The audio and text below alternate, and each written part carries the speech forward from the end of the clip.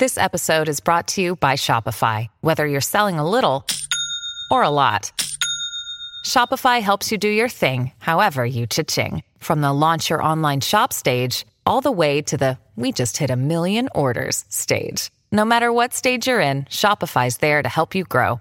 Sign up for a $1 per month trial period at shopify.com/special offer, all lowercase. That's shopify.com/special offer.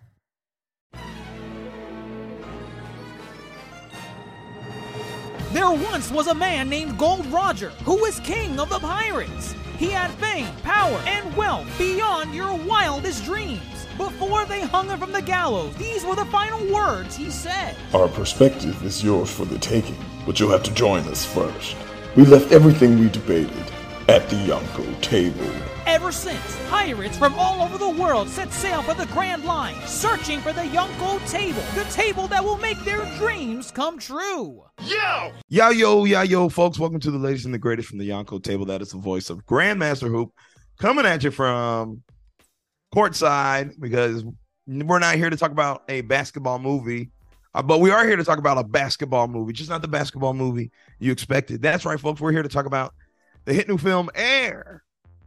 Yeah, that's right. AIR, Air. The story about the lucrative signing of Michael Jordan to Nike, and thus the birth of a shoe line that has forever been part of this world.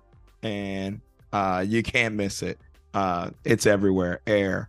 The shoe. Air Jordans. Michael Jordan, greatest of all time. Up for debate for the basketball heads. But Air Jordans, the shoes, probably the best shoes of all time. Up for debate for the sneaker heads. We're here to talk about the film about the making of this deal and this shoe. With me, as always, is Dr. Jason Turney. Psych, just kidding. Dr. Jason Turney did not tune in for Air. He's still on his Super Mario Brothers movie high. But don't worry, I got a host of supernovas here who are here to talk about this movie. And let's see who we're hearing from tonight.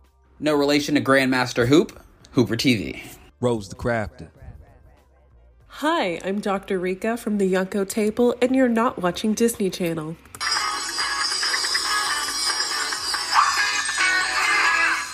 Okay, perfect. Let's get into Air. Air. The story of the Air Jordan. Is this a movie that anybody wanted? Is this a movie that you were like, damn, when are they going to make that Air movie about the making of Air Jordans? Where's that movie? I want that movie. Was anybody over here like, this is what we need? Can't say that I was craving this movie. But I think similar to its origin stories, the Last Dance documentary, at the kind of like the scariest, most locked in times of the pandemic, really revitalized, I think, an interest in Michael Jordan and like his story and his kind of legacy. And a part of that, obviously, is his shoe line and Air Jordans. And so I can't say I watched that and I was like, I want to hear the history of how Air Jordans came to be. But funny enough, I think the writer of this movie did do that, where he saw, The Last Dance and was inspired to tell the story of how kind of like this deal got done and Air Jordans kind of came to be. So I don't know if I was like, had any interest of this movie in particular, but one person did. And here we are. I'm thinking about this from a variety of like angles. One is like, this is sort of a sports movie. I think this is the type of sports movie we're going to get in the mainstream. I think they've done all of that they could in terms of like making the Rockies or making baseball themed films or football, where you tell the story about an underdog or someone who's kind of scratching and clawing their way to the top, or maybe not. But I think this is what we sort of get now with sports movies. It reminded me a lot of Moneyball in terms of like, it's a baseball movie, but also there's so much talk behind the scenes. Like, you're seeing what's happening as they're trying to construct a team with very little money. And this felt like that of like, it is sort of a basketball movie, but it's behind the scenes of what's happening with basketball. So it reminded me a little bit of that, of like, how do we almost like deconstruct the sports formula, because we've seen it so many times. So we need to do something a little new. And then it's also like we're doing a lot of like brand movies lately. I think you mentioned Super Mario Brothers, Dungeons and Dragons just came out. I think Tetris is out on Apple. Like, we're doing a lot of, let's find a brand and make a movie around it because we need something people are familiar with, but we don't have like Marvel, or we don't have Star Wars, or we don't have DC to kind of make something out of. And so I think some of these like different companies, Amazon in this case, I believe this is an Amazon Studios movie, or Apple, etc., like, we need to figure out something that the general public knows about and make a movie out of it, so they come and we try to make some money, etc. So I think there's something to do with brands here. And then the very last thing is just like, this is a return of like Ben Affleck behind the camera. I believe his last film was like Live by Night, which is the only film that he's directed that I haven't seen. And so it's kind of a return, and it's interesting to kind of see him team up with Matt Damon again, which he has in the past as far as like writing and constructing films together. And then you have Viola Davis. So I think it's interesting kind of looking at it from like, you have all these charismatic like superstars in a film together that's also about a brand that's also like on the outskirts of sports movie. So I don't know if on like the front end they announced it, I was like, oh, I'm super interested. But I think when all of those pieces are put together, there was like, oh, I'll go see that in theaters. There's like a little bit of intrigue about what they're going to make out of this. So. Yeah, to kind of build on that point.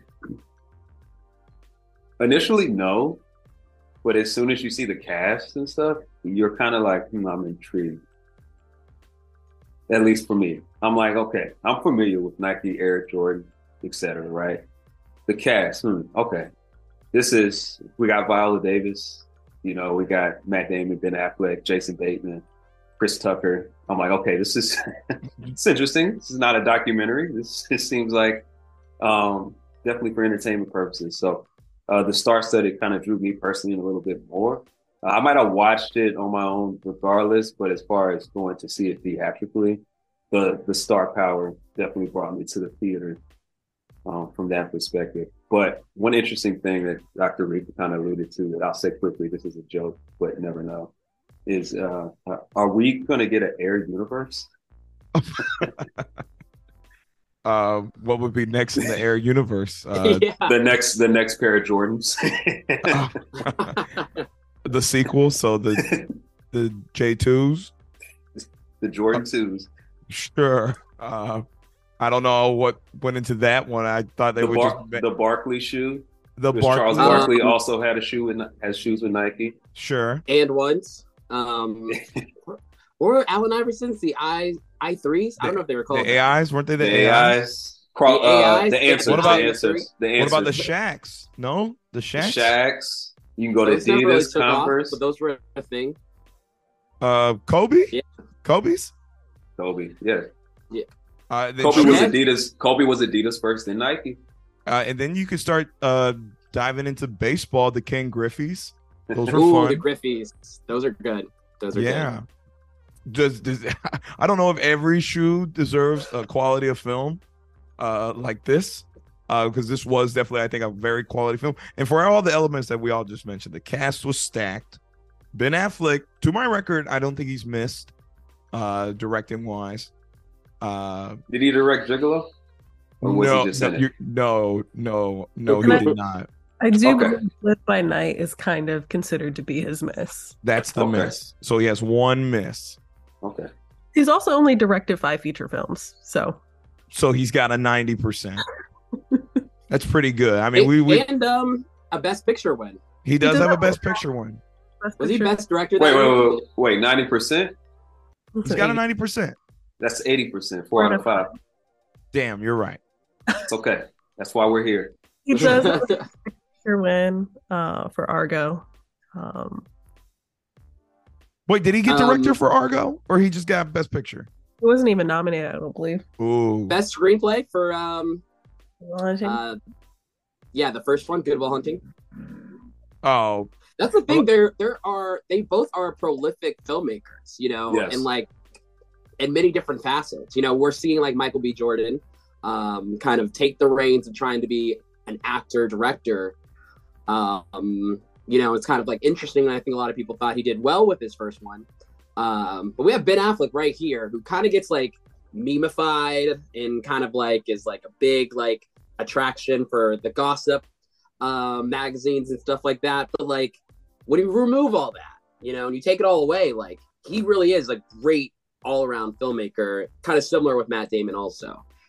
They're both movie stars, and behind the camera, you know, they're also very accomplished people, and you don't see a lot of that. You know, we're seeing Michael B. Jordan kind of try it in this like kind of next phase of his career, so it is cool to see. No, it's definitely cool to see, and I think this is something worth pointing out too. Talking about the team of Affleck and Damon, Artist Equity. That's the production team they started, which is super cool because the deal is, and which I think this is their first film, Artist Equity. It's all about when the profits roll in, how do we distribute all of that back to the crew, production team, the staff, the writers, the talents. Everybody across the board is going to benefit from this film in ways that I guess, you know, the studios try to cut them out of before, especially after the box office hits. So I think that's super cool. And it's Matt Damon and Ben Affleck started it. So they want to cut. They want to cut of the shares, which is interesting for this movie that I think we'll get to later. It is interesting, definitely. And, you know, part of that was why I saw it in theaters, and I didn't wait to it's an Amazon studio film. There was a debate to release it on Amazon. But with all the initial early screenings, there was so much positive praise for this film. I think currently it is what they call the 99% club, which is very rare for a film to be in. It's getting all this buzz. Already talking early Oscar talks. But all fingers seem to point at Viola Davis, Ben Affleck included. In the interviews I've seen, everyone's pointing at her. And not to mention, again, he's taking his time with this film. Did y'all read that article about him and his talks with Jordan? Oh yeah, the Hollywood Reporter article. It was an interview, and yeah, I was just like really in depth. Like Ben Affleck was like super open, and I think it's kind of easy to forget like how charming of a person he can be. Kind of like when you're only seeing him look like slumped over at like a Dunkin' Donuts, or like the photos like. Like the paparazzi photos of him just looking like he hates his life as he walks around with Justice League. Stuff like Justice League did a number on him. Yeah, it really did look like Justice League did a number on him. He hates that film. Yeah, no, I think that interview was really good, and you know, I think it, at least for me, I think recontextualized like what this movie was about. You know, because like the way he talked about how he went to Jordan first and he wanted his blessing before he went and made this movie. And the way he talked about Viola Davis was just like, oh, it feels like his mindset is in the right place going in. This is going to be a movie about a bunch of, you know, white guys at Nike coming together to make a shoe deal with the guy who's like fresh out of college.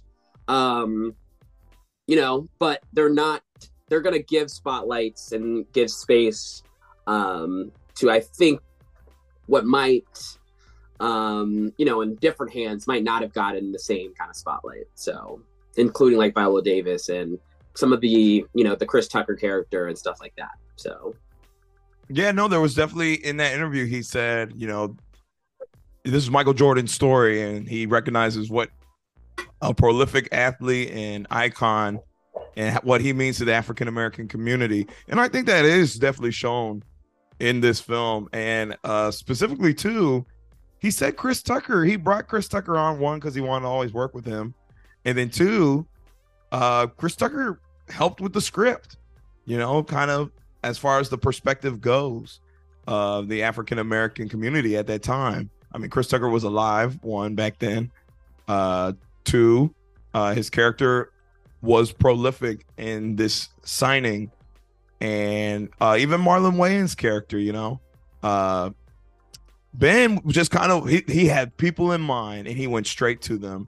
It wasn't like a casting decision, like a casting director being like, "Oh, you should go for this guy."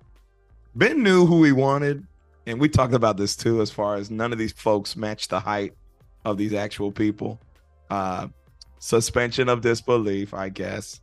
It's fine. It's fascinating. Of course, Viola Davis was handpicked by Jordan.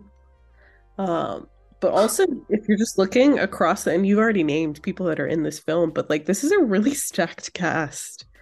And I think, part of, and this is like, it goes two ways for me of like, that's great. Like when I see movies, I want to see movie stars, it's not anything. So I think it's really wonderful that you have all these charismatic performers from all like different levels, whether it be TV, film, both, the stage, etc., in this film. But also, that means I wanted more of them. Like, I thought we were going to get more Viola than we did. Same thing with Chris Tucker. As soon as I saw him on screen and he was cooking, I was like, oh yes, this is why you're great. And Marlon Wayans is actually really underrated as a dramatic performer. Chris Messina, I actually think, did get a good amount of screen time and some good back and forth with Matt Damon's character. But yeah, I think what ultimately happens is you have all these really great performers, and then you just kind of want to see a little bit more of them. At least I did. I think I didn't want the movie to be any longer. I think where it ended, it was fine. In terms of, I think it's just under 2 hours, but I think part of it is because you have so many people, someone's going to have to take a hit in terms of how much screen time they get. But the good news with that is sometimes when that happens is there's some films where if you have really wonderful supporting cast and the lead is not up to it, it really hurts the film. I think Matt Damon was really up to it. He's great in these roles where he's kind of like the ordinary guy, and then in other films he can be kind of extraordinary. And so I think that's kind of one of his like superpowers as a performer. So I think having Matt Damon be so strong at least helped out in terms of not getting enough of some of the supporting characters that I really liked. I think, speaking of this, Matt Damon's character goes, well, just the story in general, they made a film from this angle, looking at the business side of things, and they made it interesting. And under 2 hours, but never did I feel like I was engaged throughout the whole film. Because, you could easily make the story from Michael Jordan's side of things, where it's literally his perspective, him going around. But no, they chose the Nike angle. This is a Nike story, Jordan adjacent, and I think they knocked it out they didn't knock it out the park. That's a buzzer winner. It's a buzzer winner. See what I did there? Buzzer beater. Oh, I'm not a basketball fan. Game winner, buzzer beater. You mix them together, so you merge. Oh, that's okay. I've been found out. That's okay. It probably would have came out eventually. Well, I'm curious, then, Rose the Crafter, as a sports fan, and I believe you're pretty into sneakers. I could be wrong. I'm knowledgeable of sneakers. I'm not as into it as I used to be, but sports side for sure. I'm aware of the culture.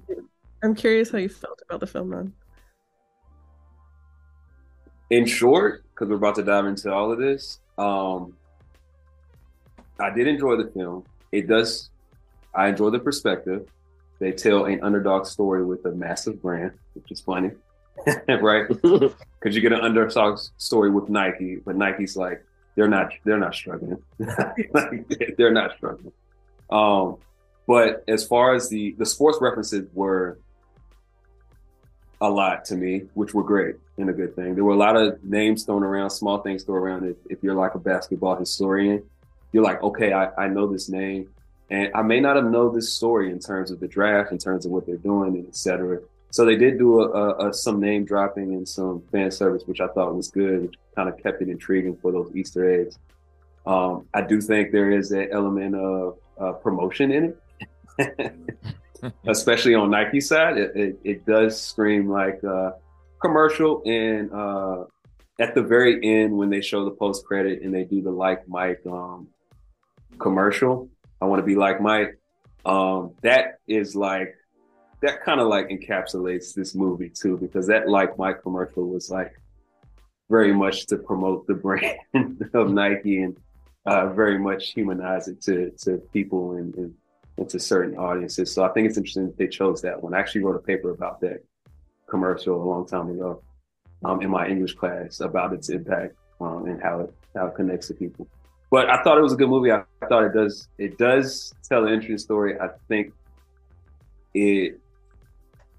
well, let's not jump ahead. It does a good job, but it's also a great little, as Dr. Rika said before we jumped on, a nice little capitalist tool as well. But it does a great job on the sports side of being knowledgeable and detailed in it. I don't know Phil Knight as a personality. I don't know some of the characters as a personality. I only know them based on stories, which is another thing I would like to bring up. But those stories were told well, in my opinion. Now, could they be glamorized? Very much so.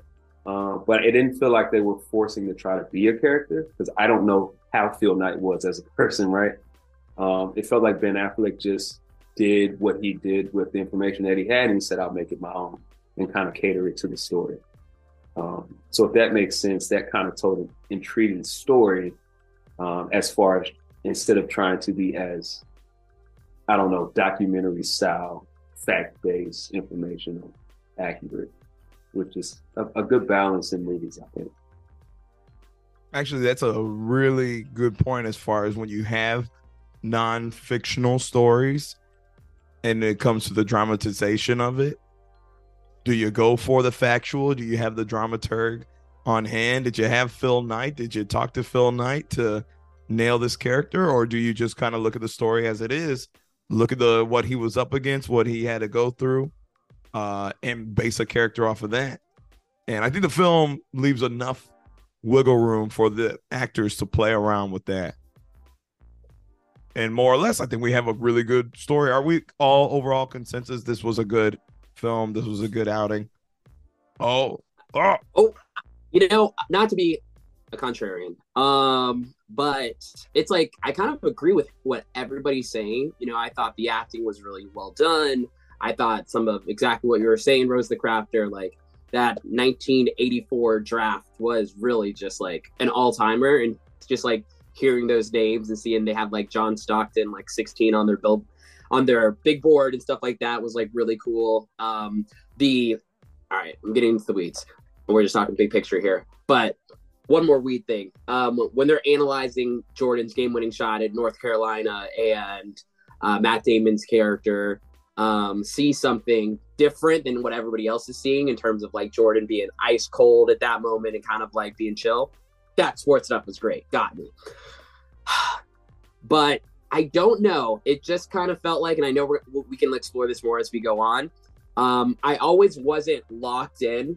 And I think where they like missed the most, in my personal opinion, was kind of like the business side of stuff, the marketing side of stuff, and trying to make me care about, to Rose's point, like Nike winning. You know what I mean? Like, I guess, you know, at the end of the day, we know what happens.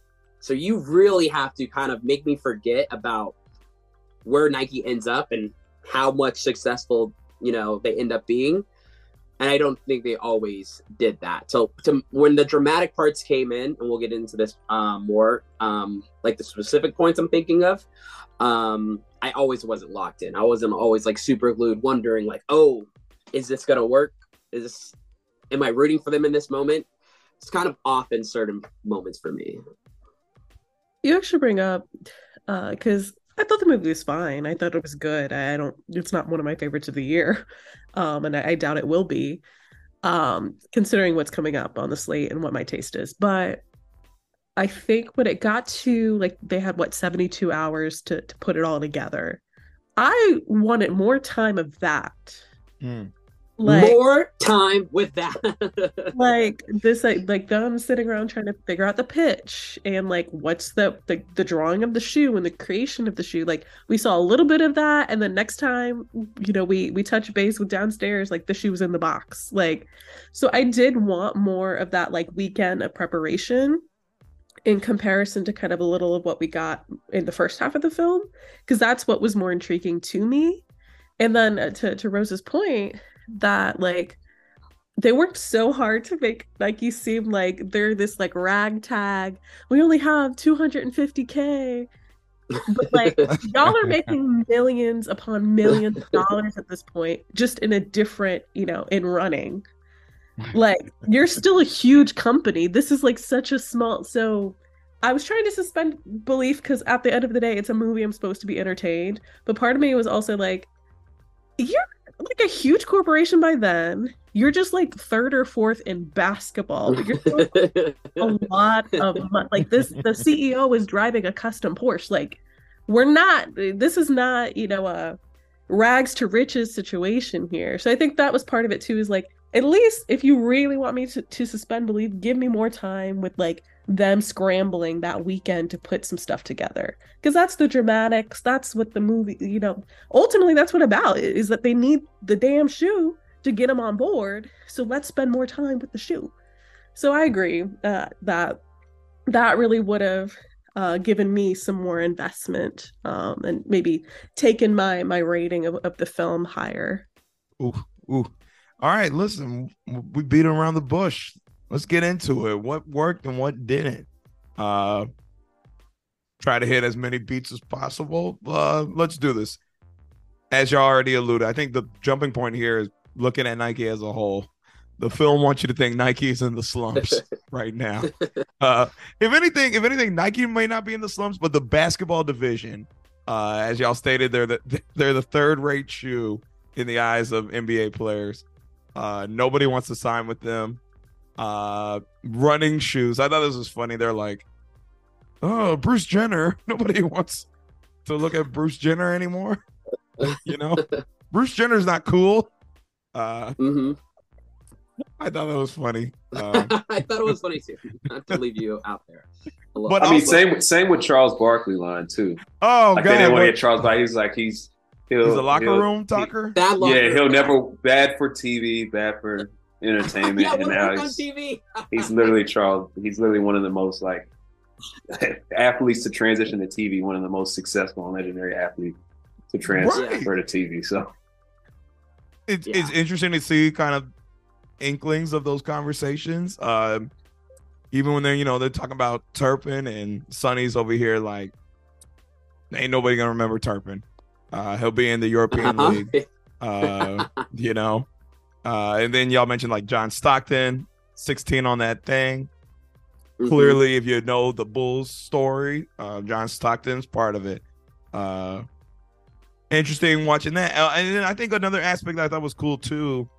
Again, inklings. I probably would have liked more of this too. There was a focus on Adidas and Converse in the film.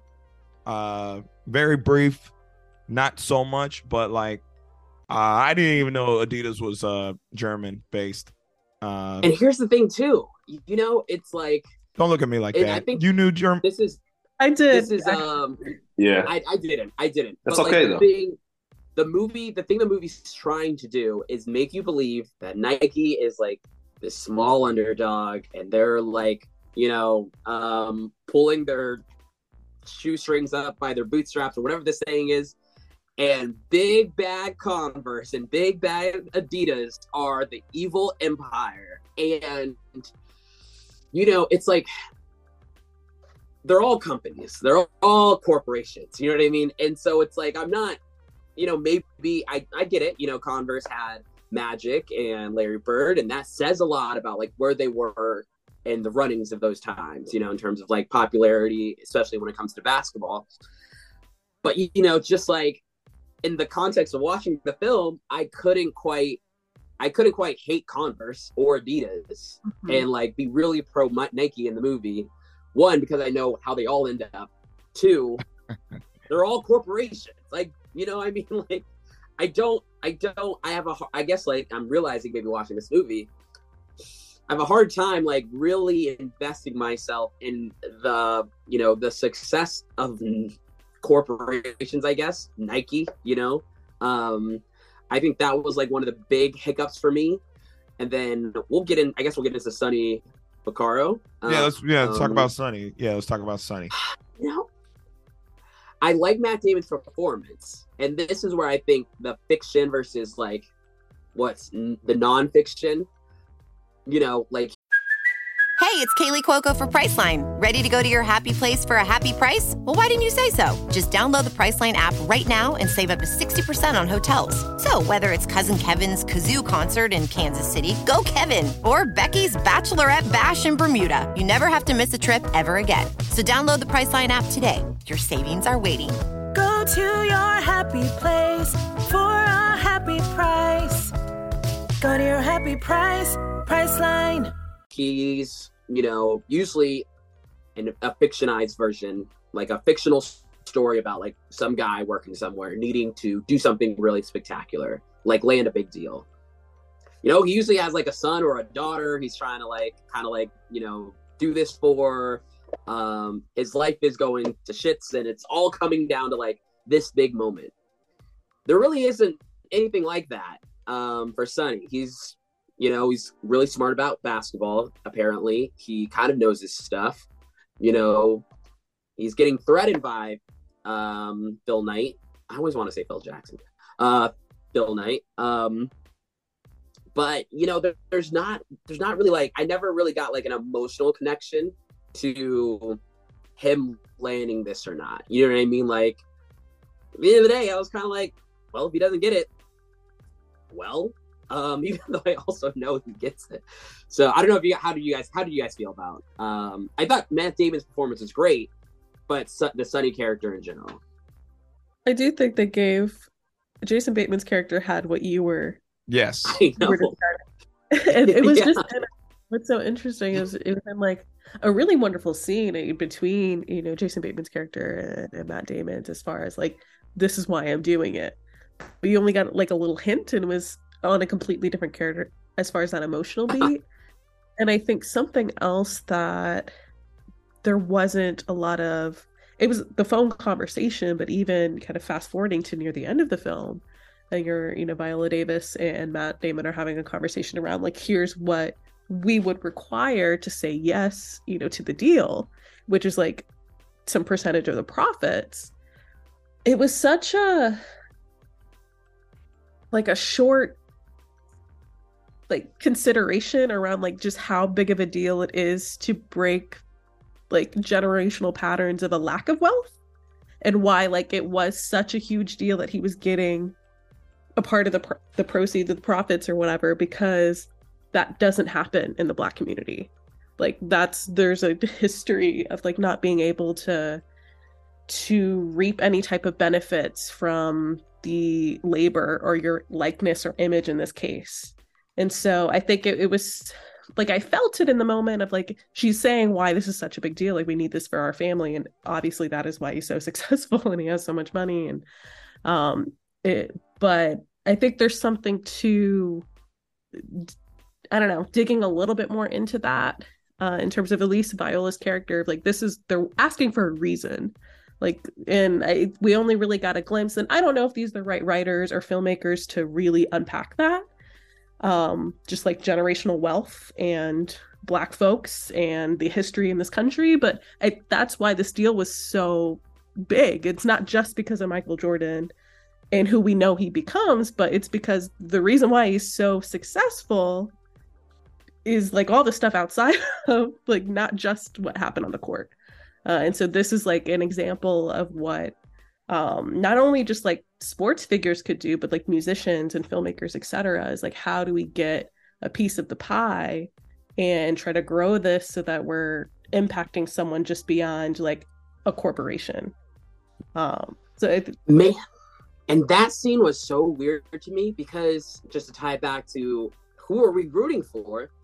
Who are we rooting for in that scene? Are we rooting for Sonny Vaccaro to convince her not to? If Sonny's our main character, in that scene, are we supposed to be rooting for Sonny to convince her not to make that like, a hard like ask or anything? Like, or are we supposed to be rooting for Sonny to or Viola Davis, Michael Jordan's mom, Dolores Jordan, to convince Sonny? Like, it's in that moment, I think it's like the facts of what happened kind of get in the way of, and I think in my opinion, the movie overall, almost like the facts get in the way of telling like a clean story. You know what I mean? Like, because you arrive there and you're like, all right, Sonny's about to get everything we've been building for. He's gonna, Dolores is gonna come to Nike, and this is what we're rooting for. And dang it, Dolores, you're asking for something else. Why are you doing this when we should? It's like weird. We should be rooting for her because what it actually means in the greater context of athletes and representation, and using their image and likeness and stuff like that. So, I'm gonna say this about Sonny. I don't think you're necessarily supposed to root for him. Not really, because again, very capitalist film. He's a gambler. And they established that in the beginning early on. It's kind of ego driven, a lot of times throughout the film, he's like, I bet my whole career on this, he's like telling Phil, we got to take risks sometimes, Phil. And then, he's disregarding, say, like Jason Bateman's character, who's got a family at home. Sonny's lost his mother. He's not going home to anybody. He has nothing to lose. And so I enjoy watching his character kind of be, I don't know. I guess it's almost as if he's in the hot seat at the casino, and it's like, he's on a hot streak, but is it gonna spiral for him? Does he care about anyone else he's bringing down with him? But like I feel watching the film, I wasn't rooting for him, but I was intrigued to see kind of where it goes. And then when we get to that scene with Viola, it's very much like, oh God, I'm about to lose, because she's asking for something that is almost impossible and never been done before. Granted, he just did the impossible to benefit himself, but then it's like, I don't think very much that scene doesn't paint him as a villain, but it shows the as Dr. Rika said, the generational kind of ideology. It's like, whoa, we don't do that.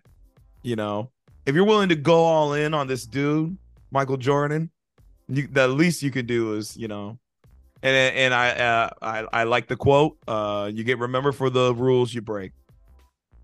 But yeah, I don't know. I enjoy Matt Damon, but I don't think I have an emotional connection to his character at all. But he's fun and he leads the way. I like seeing the audibles he calls, and again, the risk. Everybody plays off of him very well, I think. Yeah, I think there's like really good dynamics between all the characters. I think, obviously I think Phil Knight, Ben Affleck's character, and Sonny Vaccaro, Matt Damon's character have like really good dynamics.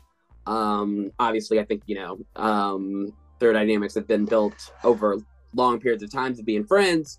Jason Bateman's character, really everybody does, like, I would definitely like want to highlight that, like, everybody seems to be like working really well together. I think I keep bumping up into against is like, for what, like, what like, who is this for? Like, is it for Nike to have a good board presentation?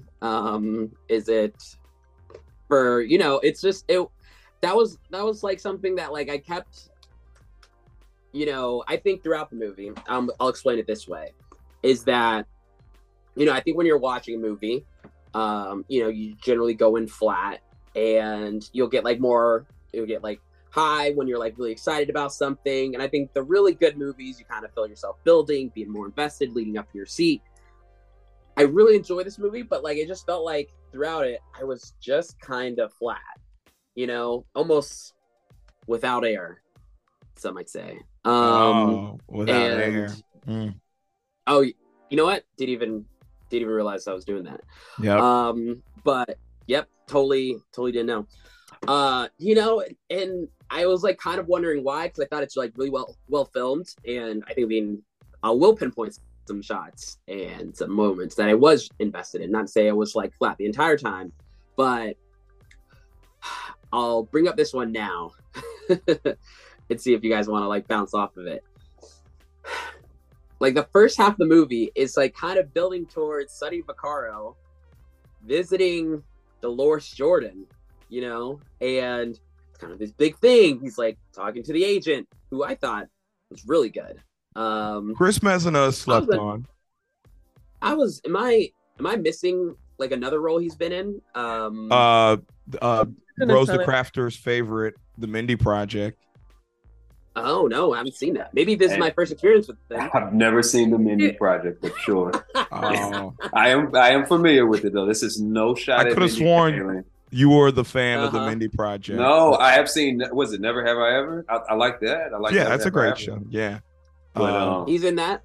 No, he's not. It's just Mindy Kaling. We're trying to establish why Rose the Crafter likes Mindy Kaling projects.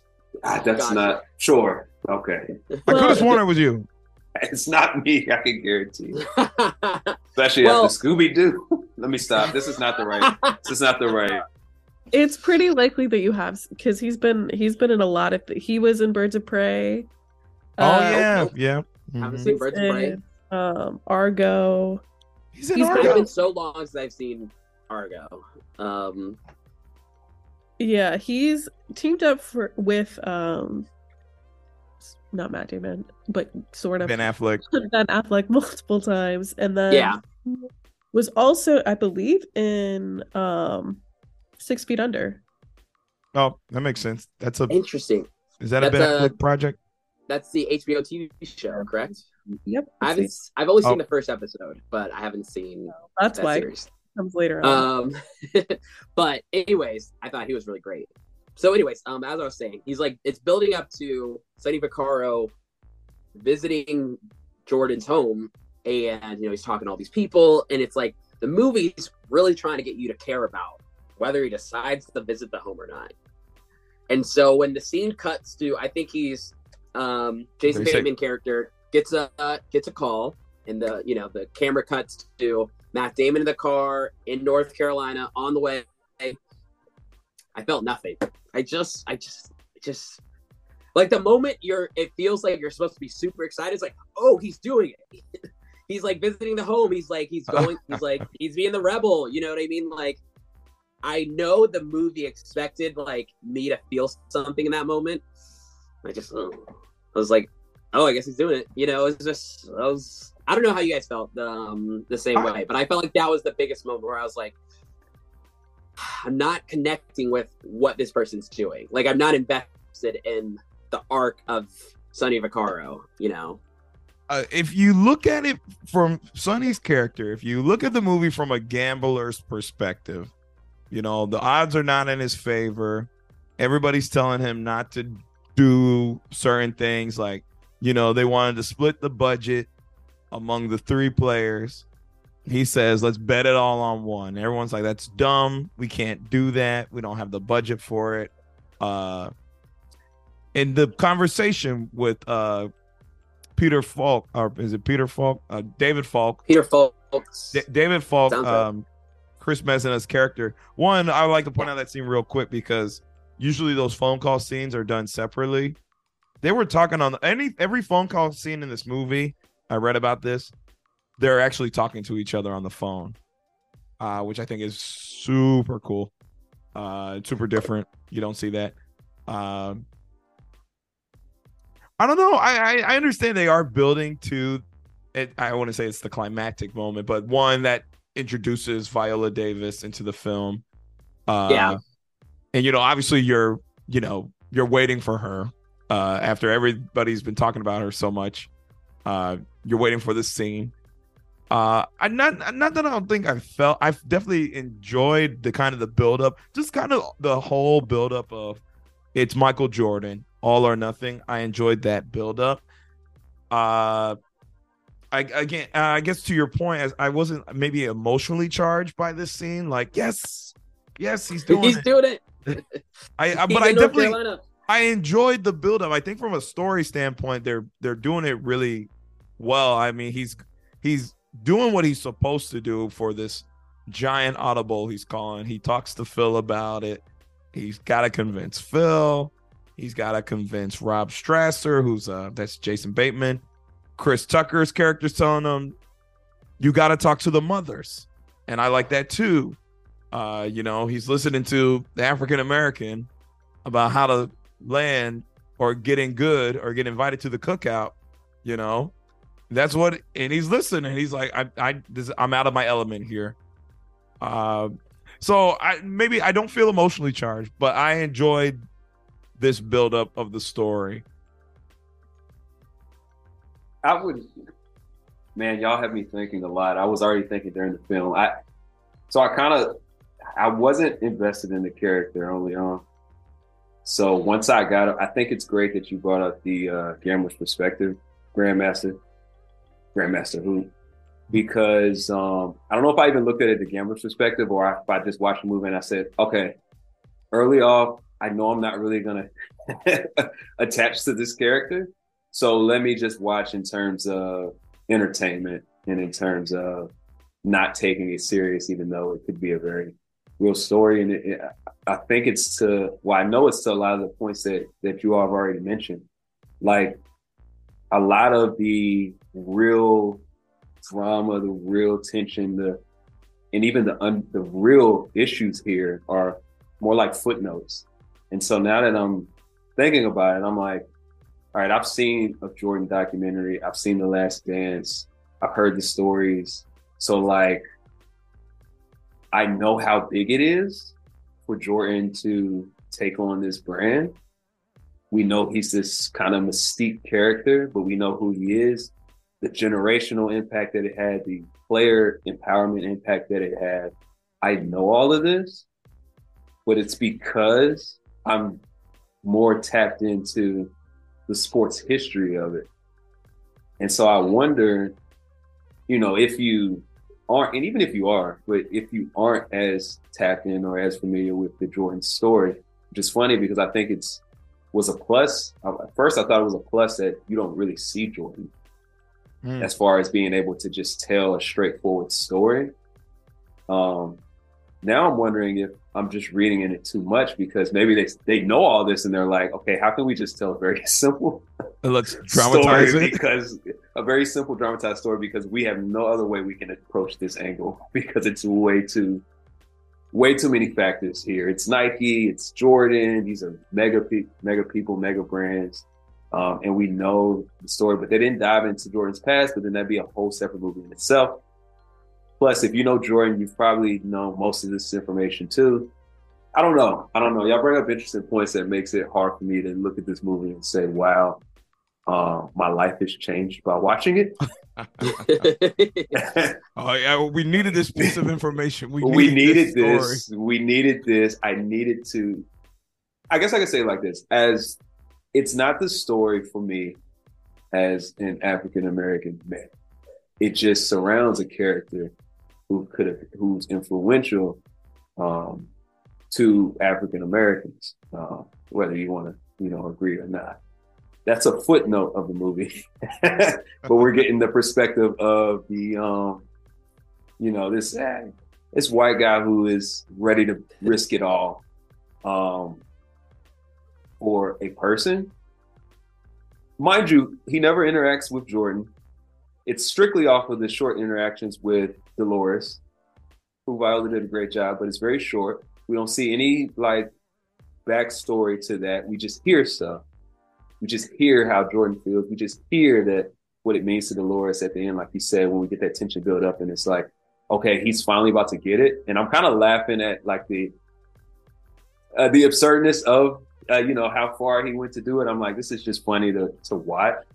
But then we're about to close the deal, and Dolores is like, we're gonna need equity too. And to Hooper TV's point, it's like, as an audience, I don't think they meant to do this, but like, if you're just watching this movie for a second, like, I didn't think this, but it's very easy that you could by accident be like, oh, how dare he just bet it all on y'all. Like, he just took more funds and doubled up the money, and you want equity? You want a percentage? You're already making issue. Yeah. And even the characters like, what we just did was like darn near impossible. Yeah, there's no way we could give you that. And they end up doing it, but it's a very, as everybody has already stated, it's just a very short like footnote that happens and the impact of that happens. But that's a tough thing to juggle for that movie, for that direction that they in. So I don't know. Now I'm just literally throwing it out on the table in real time. Yeah, I think you're bringing up a good point though. I thought it was fascinating that we didn't see Jordan. That it was like behind, whomever the actor was, we see behind, maybe we see him talk every now and again, but it's like very, very little. And part of me was very intrigued by that because it did lend me to then having to invest in everybody else.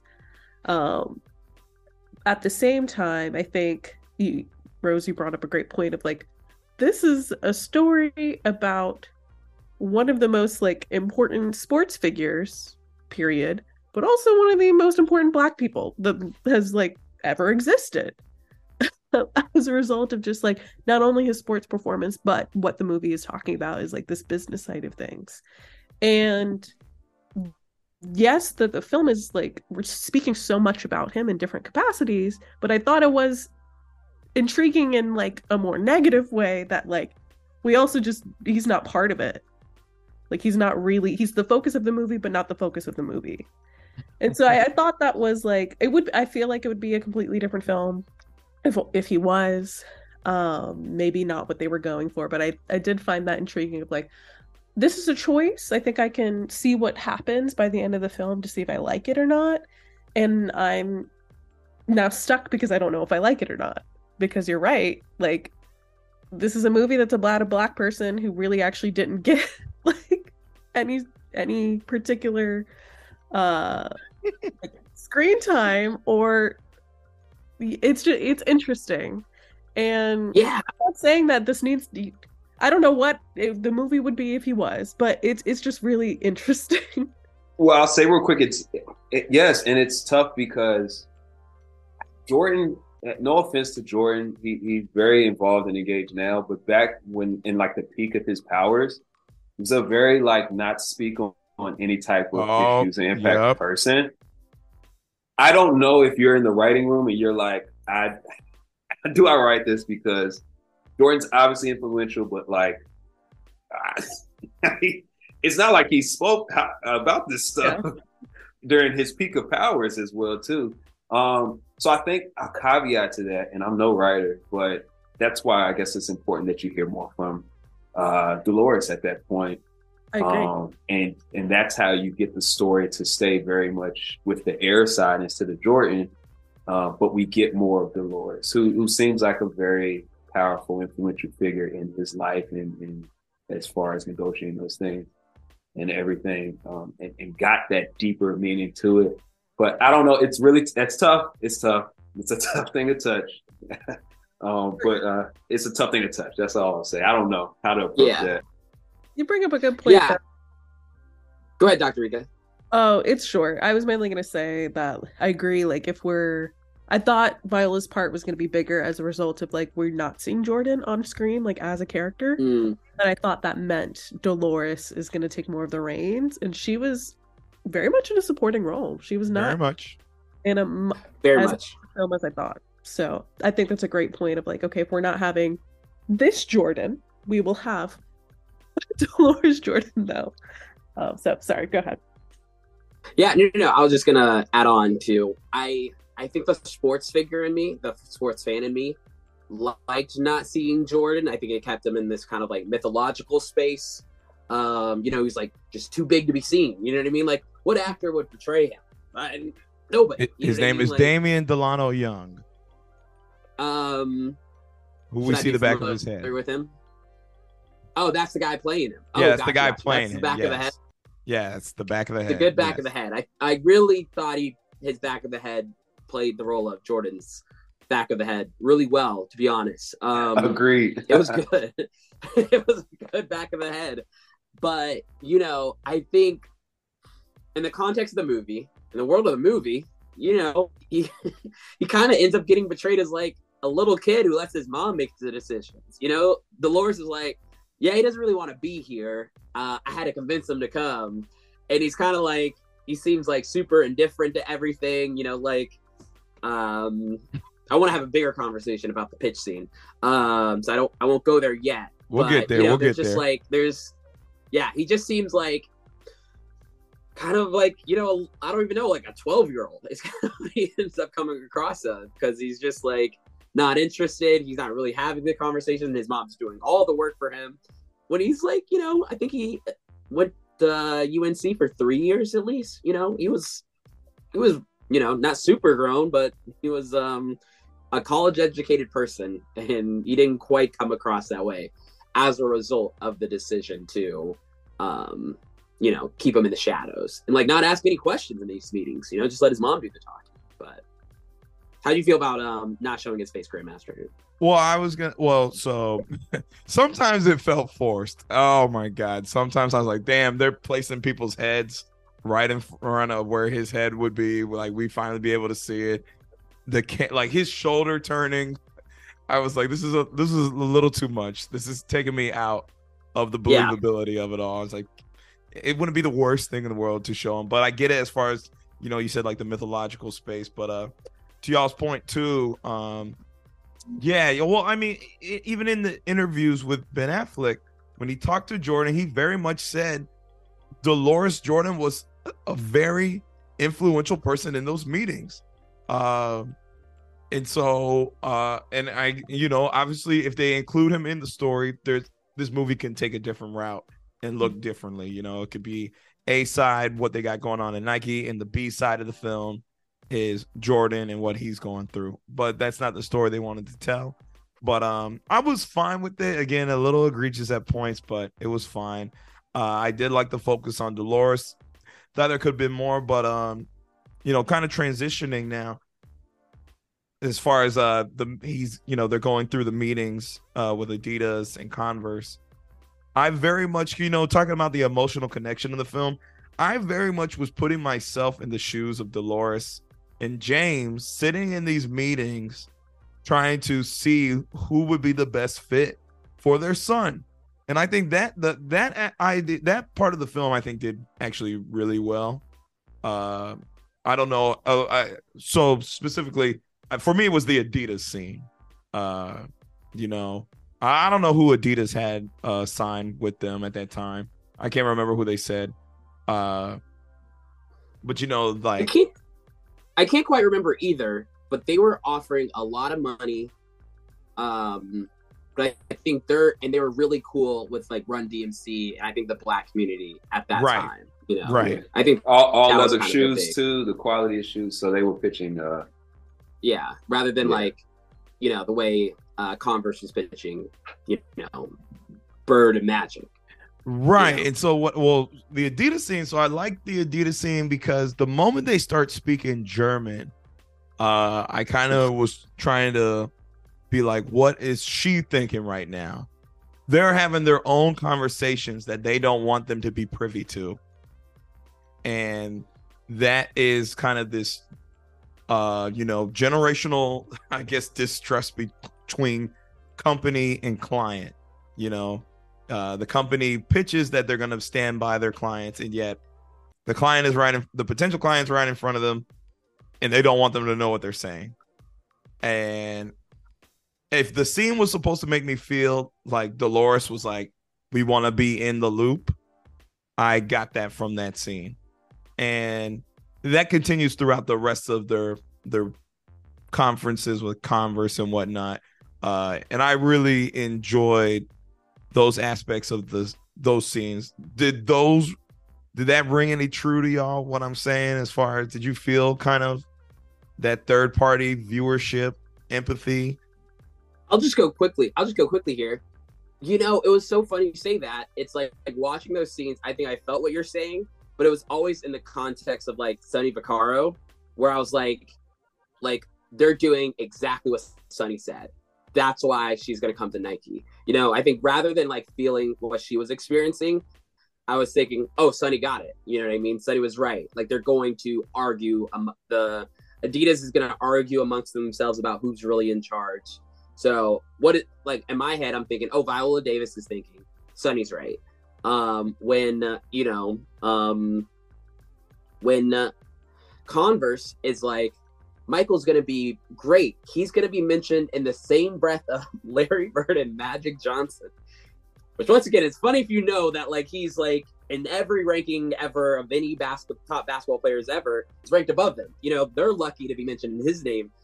You know what I mean? And I think I felt like Viola Davis.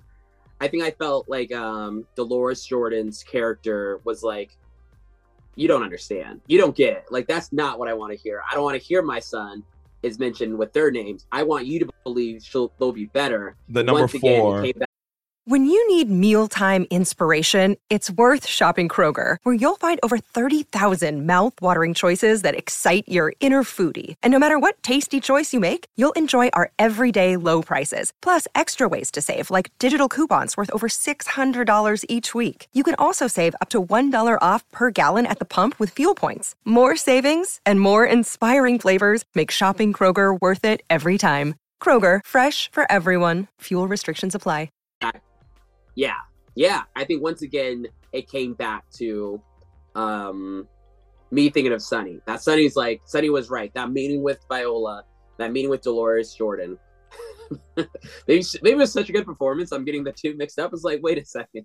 Was that Dolores or was that Viola Davis? Was that Viola Davis back in 1984? And Jordan's mom? Let me think. I kept coming back to Sonny being right, and him being right would give him the opportunity to make their own pitch.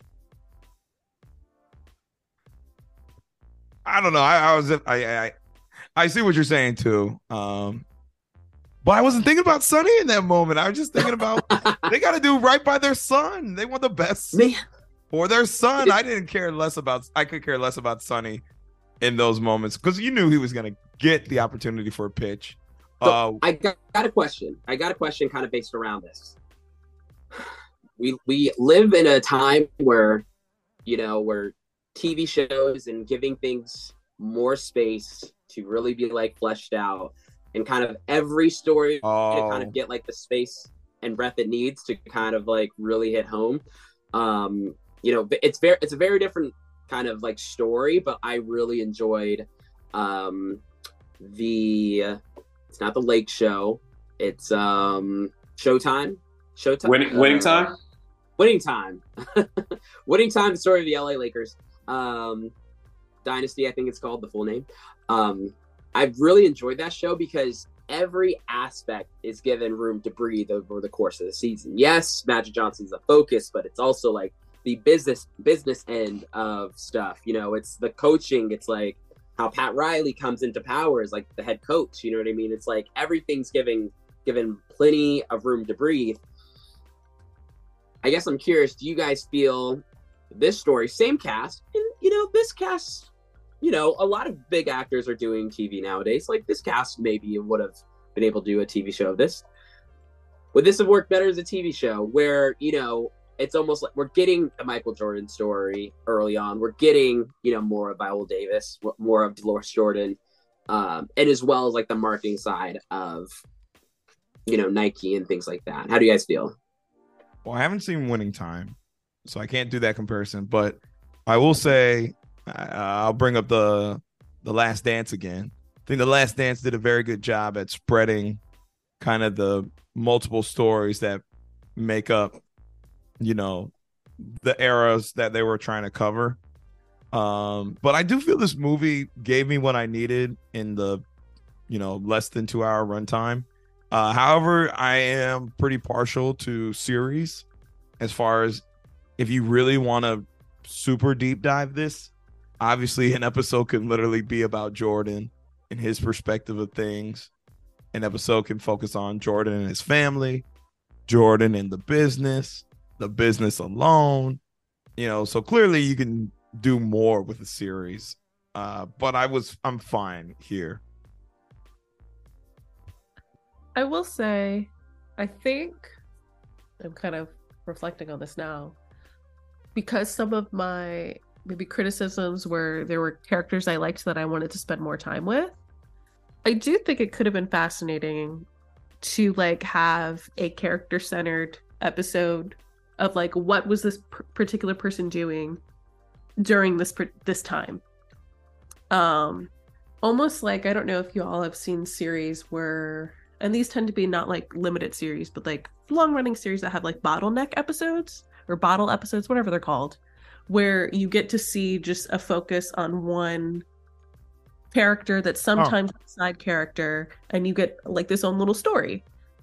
Like being able to see that, but like, for example, me and Hooper TV said at the beginning, like, we wish that there was like more time spent with like the shoemaking. So if you had a whole episode with like, is it Phil is also his name, I believe? Pete. Oh no, sorry, Pete. See, Pete, if you had your own episode, I would remember. He passed away. Yeah, that was sad. R.I.P. Pete. But like, if Pete had his entire like 60 minutes where we're seeing, okay, I got 72 hours to get this shit together, as seen on Hooper TV, or like an hour with Dolores, or like, so you have all these people where we don't know what was happening, as we were focused more so on the Matt Damon character. I would have been kind of curious around like having something focused on each of these people and then bringing it all together. But other than that, I don't know if I want any more time, unless they were going to be really creative. I think it worked as a 2-hour film, mainly because I think on the front end I wasn't interested anyway. I went because of the cast, because of like Ben Affleck directed it, and I did like his other films and things like that. So I think, I don't know how invested I would be for like, say, a 10-hour limited series run, unless they changed a lot. So, or just make it worth showing for 10 episodes. Rose, what are you thinking? It benefits from stretching it out. Like, well, not stretching out, but having time to kind of really explore some things. I don't know if it's necessary, but it's a couple shows that aren't necessary that end up being good. So I never want. You never know. Like, winning time is not necessarily a necessary thing for us to see, but to agree with Hooper TV, it actually is just it's a really well thought out, crafted series that even if you're not a fan of the Showtime Lakers, and to some extent basketball, you're in a time period and you got characters getting fleshed out where you can start to really connect with them. So it will have that benefit. But do I necessarily need the Air series? Nah, I'll be okay. There's more drama you have to flesh out in the series, so more condensed story might be better fitting for a film. Can I ask this really quick? You think they vilified Adidas? I mean, they were definitely. They called them Nazis. Nike's the hero. Clearly, they did call them Nazis. Right. That was a little. Sound though. Yeah. This is where I feel. This is where I feel like the fact and the fiction and the kind of like the movie making kind of like conflict with each other. Because I can't imagine Amazon wants to fund a movie that like pisses off Adidas, you know what I mean, or frames them like horribly, or like, you know, I guess Converse is like under Nike now, so maybe that's a little messy for Nike. Where Nike's, but like, they didn't really dig on Converse. Now that I think about it, they bought Converse. Yeah, they that's didn't really true dig too. on it. Even though Adidas is true, even Adidas, it's factual. But it was like, I was like, am I here? Let's take out the Nazis. Well, listen, they paid a good chunk of money to Adidas just to have the logo in the film. So at that rate, it's True. like, how much is our name worth being in your film? You're gonna call us Nazis? Cough up another couple mil, you know? That could be what happened, but I guess like I almost wanted them to be more evil. You know what I mean? I almost felt like they held back. Like the fact that we're having the question of like, did they vilify them? It's like, lets me know that like we needed the big bad to be like badder, so we had something to root against more. Because I was kind of just, I almost like felt them holding back in the movie. You know, it was just like, well, we're gonna try to vilify them. They are the rivals, but we're not gonna vilify them like too much because you know we don't want to like. They should be rivals more than they should be villains, you know, because then everybody who's ever signed with Adidas now looks like an idiot. You signed your life away with who these guys are painting as Nazis. I don't think they wanted to go that far with it. Yeah, it's like and I don't, you know, since we're talking about Winning Time and The Last Dance, I think those like documentaries and TV show do a good job of like vilifying like who's ever on the other side. You know what I mean? Whether it's John Stockton's like Jazz, or it's in Winning Time. You know, I think Dr. J is kind of vilified in that TV show, you know, in a way. He's like kind of made to like be the villain like of Magic Johnson, you know. I kind of like that. I want to like them to like, you know, make me like, you know, want more drama for an hour and 59 minutes. Hate Adidas. You know, I wanted to root for Nike more, and I never quite got there. So maybe vilifying them would have worked. Maybe it wouldn't have, but I almost felt like I wish they went harder, just so I would have known.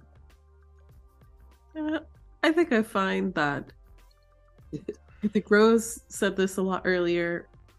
Regardless of maybe how they painted anybody, they're all still corporations that are making billions of dollars. So the only person I was truly rooting for was like Dolores, and like, I want you to get your money. You know, if we're in this capitalist society where the entire film is just about capitalism and like, oh, we're not making enough money, but we're actually making millions of dollars because we're selling all these it's like, good job, Bruce Jenner. You know, the only person that I'm invested in is the Jordan family in terms of like how did the story start? And really this is what we're leading up to is the big pitch. But like I don't care who's the antagonist or not in terms of these corporations. Like, they're always gonna get their buck. I would just like somebody else to get a little bit of it too. And you know, among other things, but that's not the podcast. I did find though that the pitch, as far as like if we're moving towards the end of the film. Let's.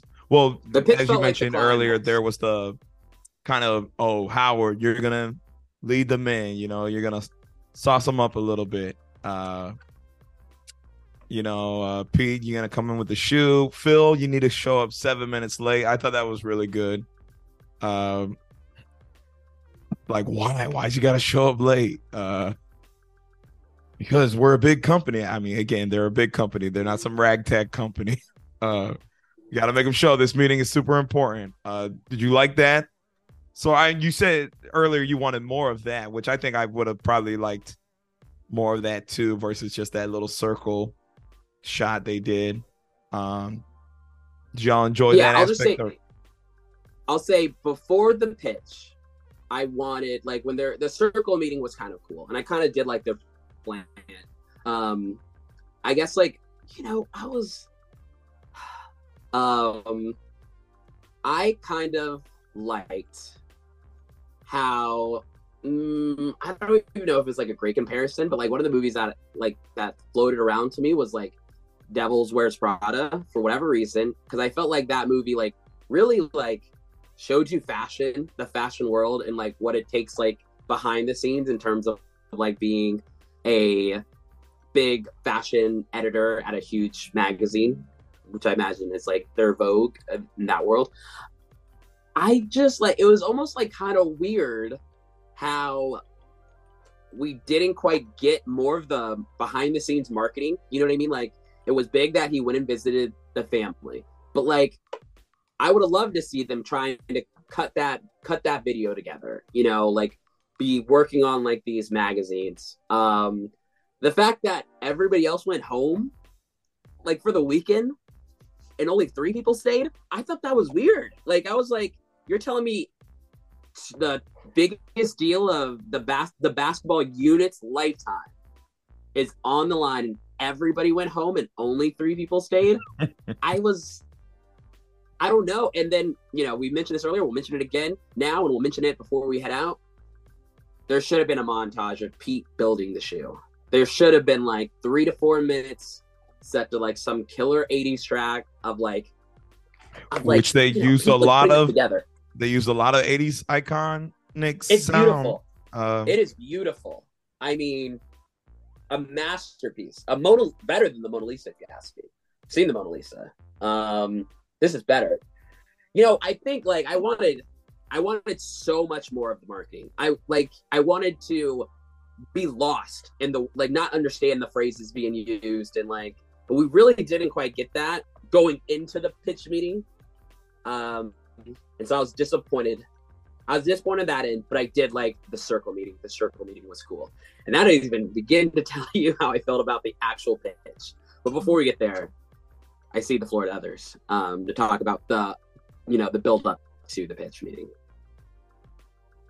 I mean, I agree with you as far as there's some things I would have liked to see more. For example, Chris Tucker's character Howard.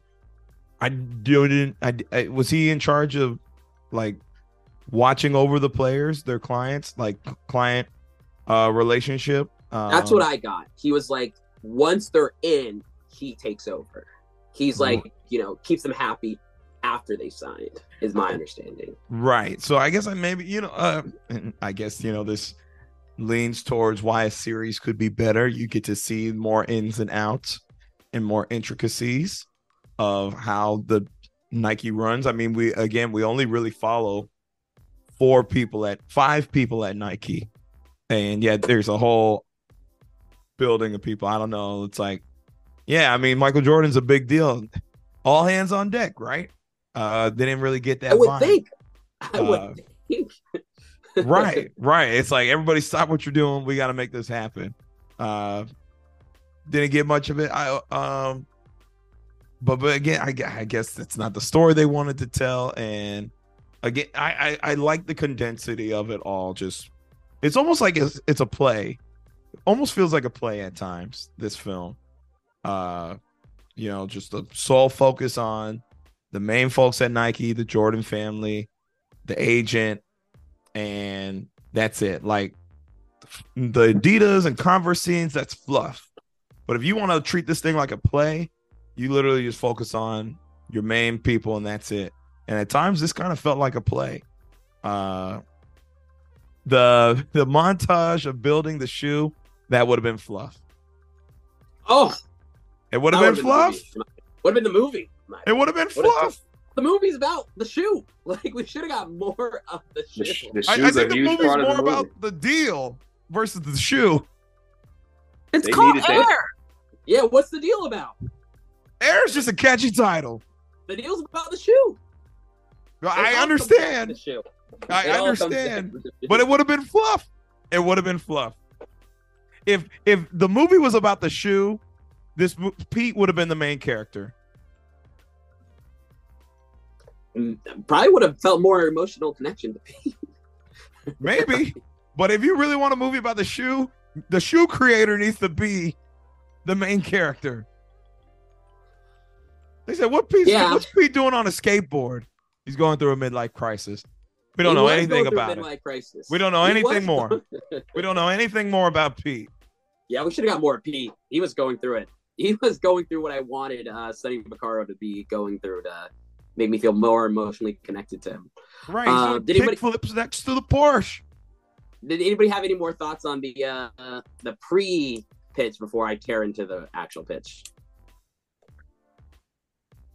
I mean, I think I've shared everything that I thought. I did want more time with the folks together in that particular weekend, and I agree that I feel like more than 3 people would have probably been involved. Like, this feels like an all hands on deck situation. But What else they got going on?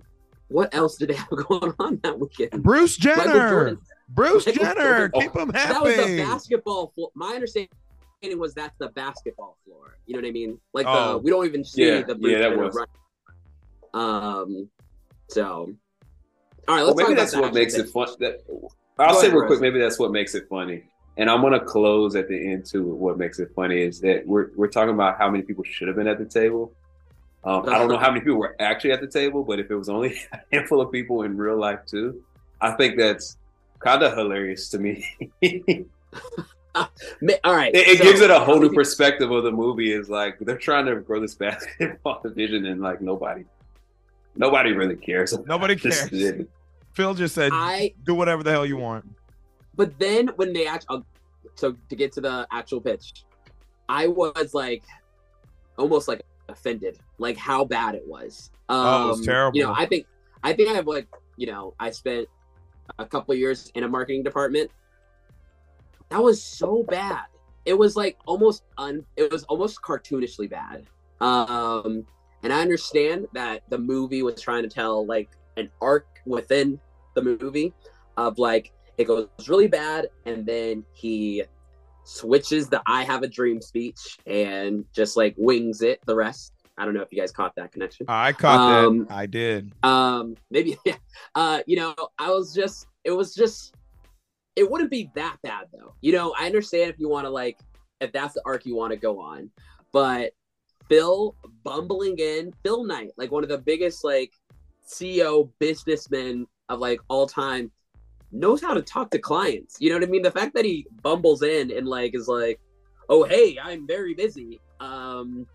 You know, because I'm very busy and I have a lot of things going on.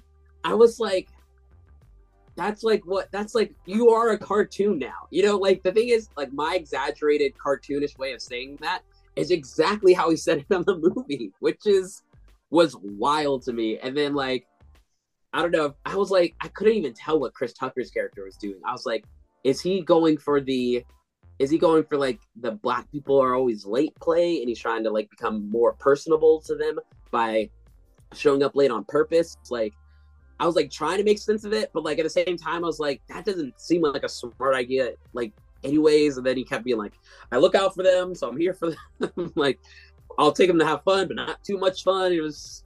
That felt like all over the place. The video was horrible. I was like, why was that so bad? And then the magazine, everything was so bad. And hold on, your critique, all this critique you're doing is because it's so bad, it's good to watch, right? Or are you saying it was so bad to watch? I felt like it was a bad pitch and it was a bad experience for me watching that. Like I was like uncomfortable because they acted so good. No, I think no. Here's the thing. Here's what it was. It's not like the acting. It's the storytelling. It's like that shouldn't have been the script. That should have been. So you did not believe in the pitch going wrong? No, I didn't believe it went that bad in real life. I thought storytelling wise, it was jarring and unbelievable and not compelling for it to go that bad. And it took me out of the movie. Wow. And I thought it was less interesting if it could have gone like better, well, and Michael Jordan still could have been interested. And then at the end, Sonny Vaccaro calls an audible and does the speech. You know what I mean? You did not like the pitch. Let's establish that. The really scene. Did not like the pitch. Wow. Really did not like it.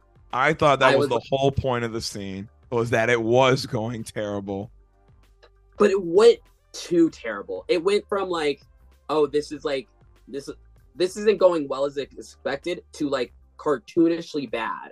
You know what I mean? Like it wasn't like drama bad. Like this is a drama. This is like an adult drama. And, you know, we are showing you how,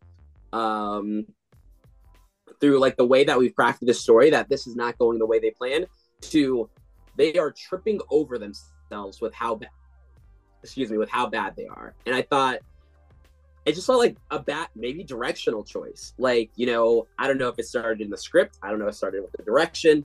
I don't know quite, but I really did not like that scene. I think it bumped it bumped it like a complete like half star, maybe a full star for me. Wow. No, I think they did it perfect. I think that was the whole point, was that, and again, to the I have a dream speech, you know, you can plan out everything, you know, and then sometimes you just have to call out an audible, but also too, but they didn't plan it out though. That's the thing. That was bad from the jump. That's my problem, is that Phil wasn't good at like bumbling in. You know what I mean? Because they were asking the him video to was act. horrible. The video was horrible. The magazines were horrible.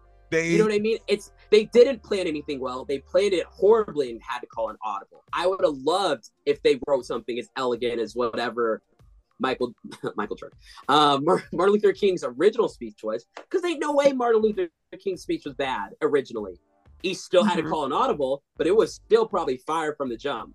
I wish theirs was fire from the jump and an audible still had to be called. That's my problem. I took from that scene, I took that simply they were just super nervous. They were doing too much planning, and they were trying to hit all check marks to where they threw those magazines. It looks like they had spent 5 minutes on those magazines. But no. Again, kind of to my point, as far as fluff goes, it was all fluff, and it contradicts what kind of Matt Damon, Sonny's character, was pitching in their backyard. That was a better pitch than this pitch meeting, and it was like, well, now they're just trying to look like they're Adidas. Now they're just trying to look like Converse. And I thought Ben Affleck, I thought that was the best part of this scene. Him acting like he had never talked to an athlete before. And I'm like, what? I bought that he was like, this is a big deal. Why am I showing up late? Because I'm super busy. You're super busy. That's what I took. Dr. Rico wants to weigh in, please. Yeah, because get in here.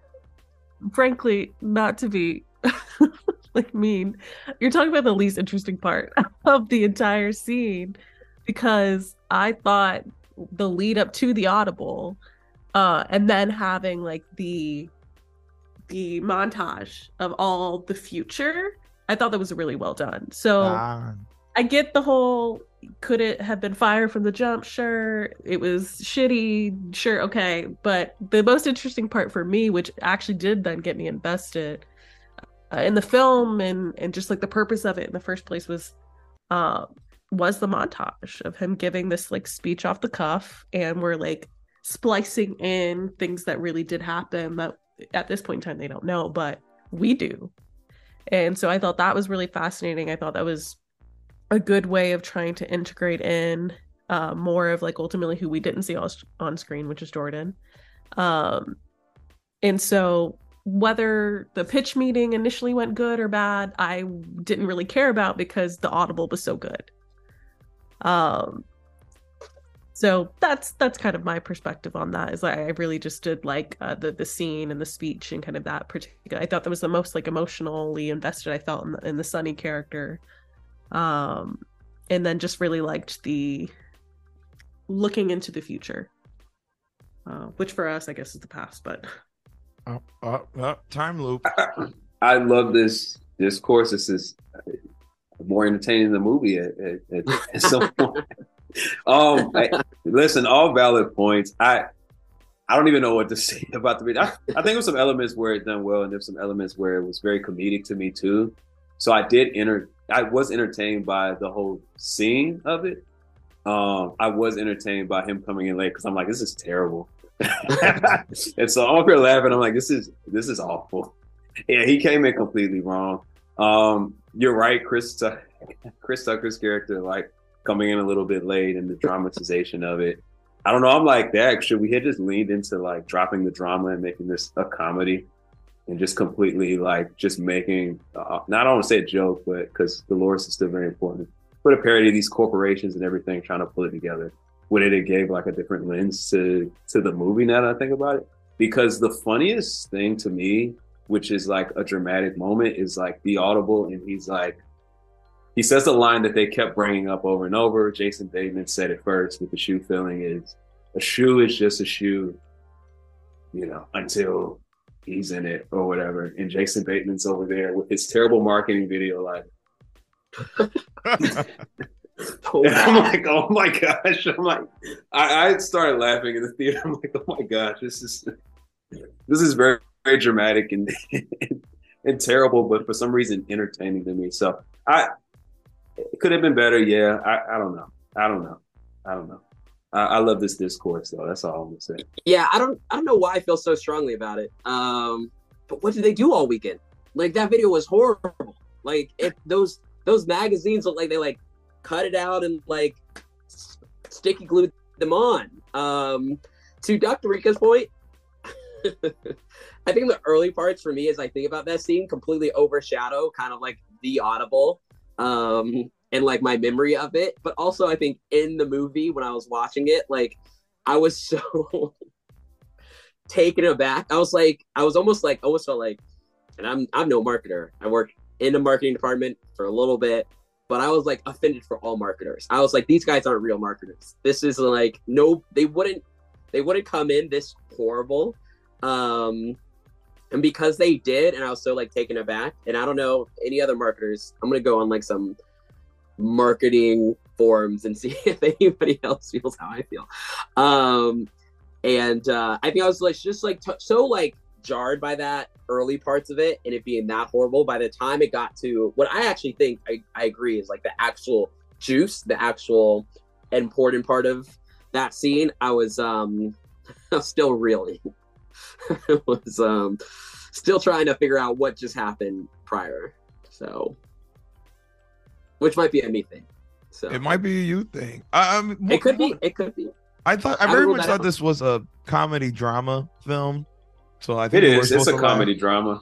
But now I'm figuring if it should have leaned more one way than the other because they tried to balance it. Yeah. And now I'm like, should it lean into comedy? Should it lean into drama? Another day is here and you're ready for it. What to wear? Check. Breakfast, lunch, and dinner? Check. Planning for what's next and how to save for it? That's where Bank of America can help. For your financial to-dos, Bank of America has experts ready to help get you closer to your goals. Get started at one of our local financial centers or 24/7 in our mobile banking app. Find a location near you at bankofamerica.com/talktous. What would you like the power to do? Mobile banking requires downloading the app and is only available for select devices. Message and data rates may apply. Bank of America NA, member FDIC. Drama more.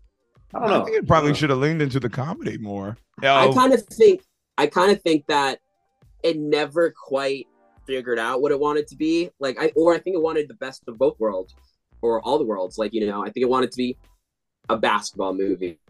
I think it wanted to be an important movie to the Black community. I think it wanted to be a comedy. I think it wanted to be a drama. I think it wanted to be like, you know, a movie about business, a movie about marketing, a movie about endorsement, a movie about deal making.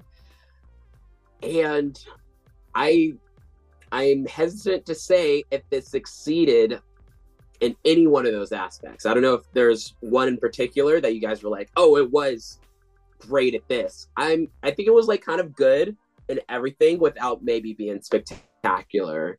So jack of all trades is a master of none. Yeah, I think it was pretty even. I don't think so. I think it was pretty even throughout the whole film. I mean, we already talked about the call. Anything else on the call? Yeah, we pretty much touched upon it. And we know how this thing ends. He gets it, and he like goes to Phil Knight with his tail between his legs, and he's like, "Well, Phil, she wants equity. She wants a percentage. She wants her cut." Phil's like, "All right, cool. We'll give it to her." That was another interesting scene. I guess like Phil came around finally to believing in it.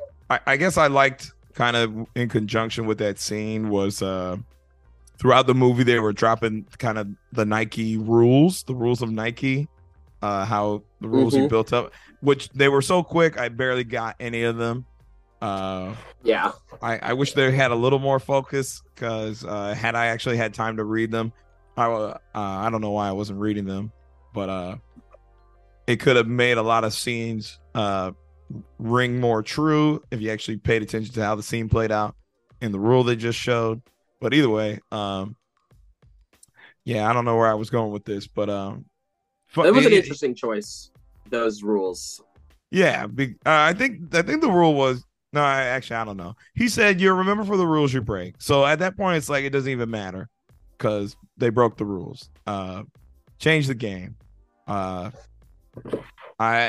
do like how I didn't know this. Sonny was they were doing the the thing where they tell you what they did in real life. I don't know what that's called. Is there a term for when a movie ends like that?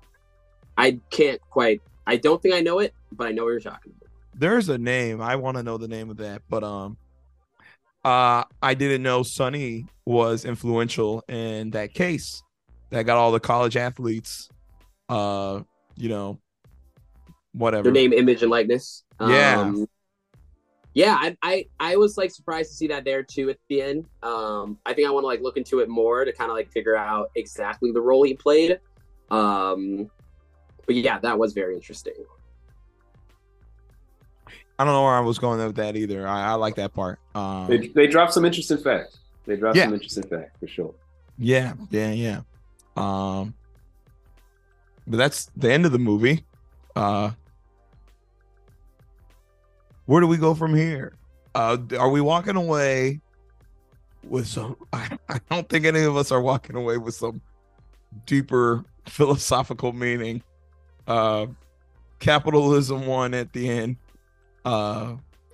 There was the precedent. The precedent was good. As far as athletes getting paid for their likeness and everything. The precedent was very, very, very slow. You know what I mean? Like in terms of like, it wasn't like the next Michael Jordan was. I don't even know. Like when the next person who was able to like kind of capitalize on like similar deals, it might not have been until like the 2000s, like with like LeBron and stuff, or maybe Kobe. It took a long time. You know what I mean? This was Michael Jordan was for sure in a class of his own for a very long time. It opened the door. It did. He was the first, and somebody had to be the first. So he definitely deserves credit for that. I think in terms of like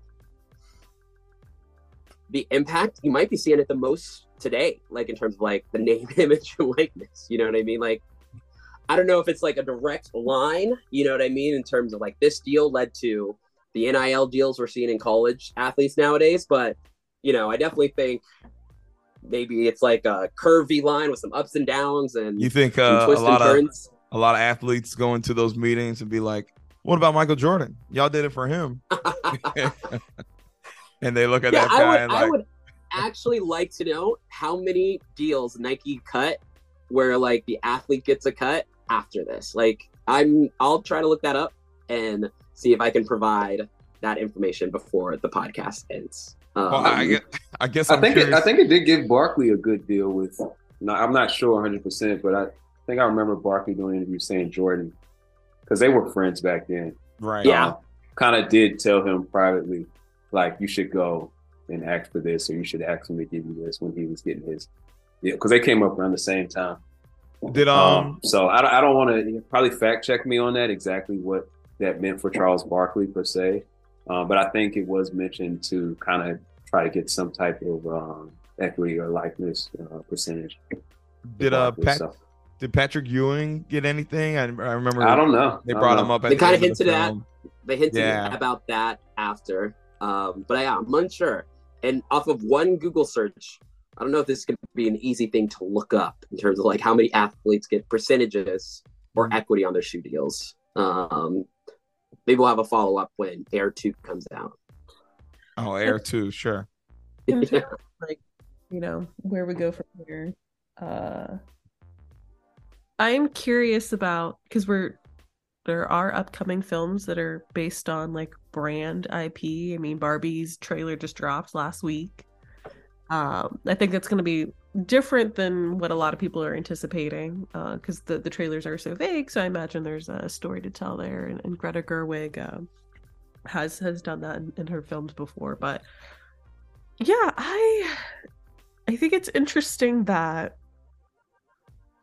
this is the kind of film, in terms of like a comedy drama that is very much for adults, with a stacked cast, or things that used to be made before, like a mid-budget comedy drama, were pretty popular. At least in my growing up, I would see them all the time. I think there was, of course, a shift when we had like Marvel, DC, Lord of the Rings, Harry Potter, Star Wars, etc., like revamped, and so you have these big blockbusters that are series that people have some kind of connection to based off of whether reading books or playing video games or prior movies. And in the case of Star Wars, you know, revamping a series and an IP. And it seems like and I said this at the very start, that studios are trying to figure out like what we need people to come to the theater and see our movies. We need to make money. And not all of us have the rights to Marvel and to DC and to Star Wars, etc. So what can we get rights to? And what kind of story can we tell based off of that? And so we saw it with Dungeons and Dragons. We saw it here with Air. We'll see it with Barbie. There are probably a ton of other things I just don't know about, I think, that are in the works. I was, reading up on some things, that there are films that there's one on like Hot Cheetos. No. I heard about that. A movie? Yeah. So these things are in the pipeline as far as like people eat Hot Cheetos. Is it animated? Is Chester Cheeto a character? I believe it is like Air. Like it's about the creation of the hot. So I think I don't know what we're doing, Hollywood. I don't know what we're doing.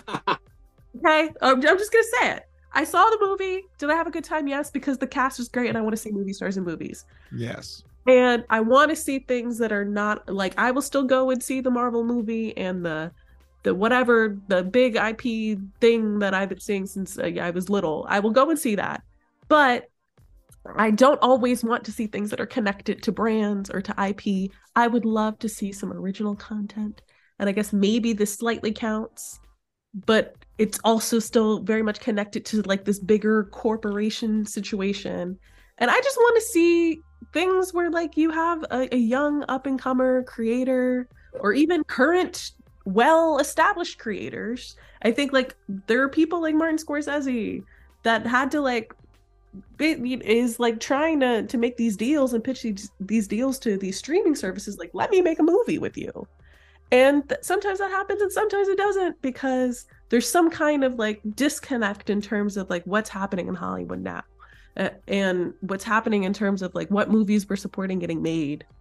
And I don't think it's great in terms of just like being a movie lover, that like all of the big films that are talented actors and actresses, etc., are being attached to are like Marvel films. And like immediately upon the Daniels winning Best Director and Best, Picture, etc., there was like rumors of like, we should get them, onto a Marvel film.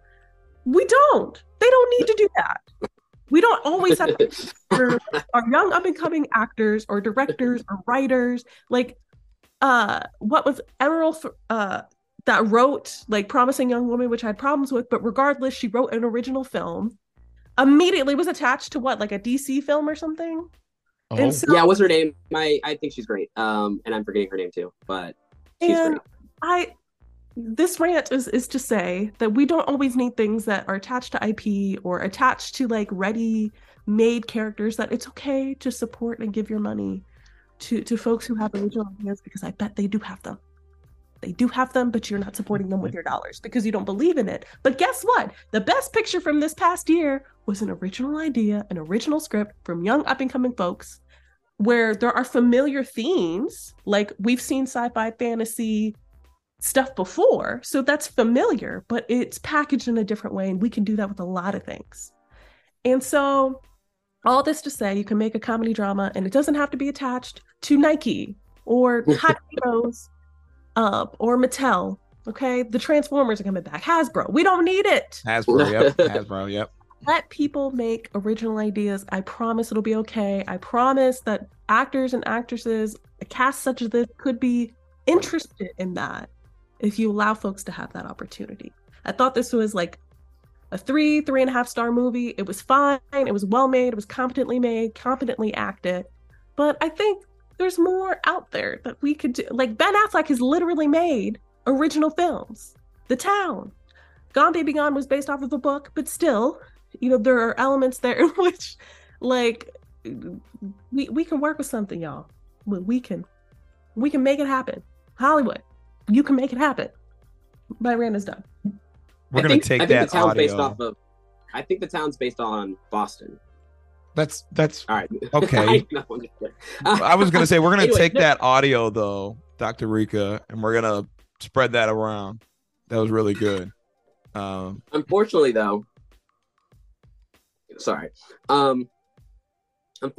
I think after the success of the Mario movies, we're about to enter the video game phase of IP and stuff. I really think that's going to be the next big wave.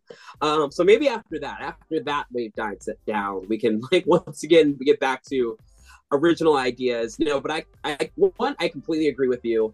I think I'm all for original ideas. I think what attracted me a lot to this is that when I first heard about it, it's definitely not original. It's based on a true story, and it's obviously tying itself to the biggest sneaker company on the planet and the biggest athlete of all time. You know what I mean? So it's tying itself to Michael Jordan is a brand. Like the Nike is a brand. Air Jordan, separate from those two, are a brand, and so it's definitely tying itself to that.